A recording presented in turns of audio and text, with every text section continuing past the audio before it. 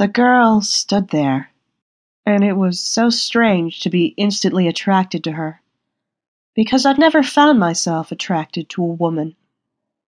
Oh, sure, there had been times when I'd been attracted to the concept of being with a woman, but I'd never actually been attracted to a woman directly, a particular woman. I didn't even know who this woman was. It was odd to be attracted to a stranger physically, because usually I had to get to know somebody.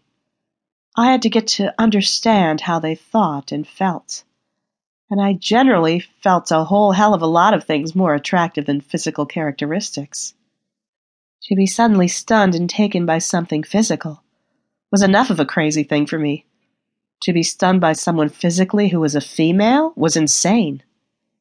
She wore what looked like tight booty shorts, but they were satiny gold, and calling them booty shorts was very generous because most of her ass was exposed. In fact, I wouldn't have called them shorts at all, except the top of them came up high on her waist. It was insane to see her ass moving, and as she walked, she was so absolutely non-self-conscious, it was insane. Most of her skin was exposed.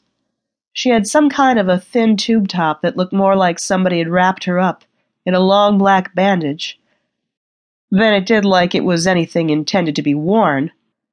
She had long black hair and what looked like Spanish or Italian features, soft and beautiful olive skin. She had shockingly red lipstick on. She wore black boots that came up to her knees. It was such an insane thing. Right in front of everyone, she was doing it. And most of the people at the pool were watching, but none of them had looks of shock or surprise on their face. I was probably the only one who did.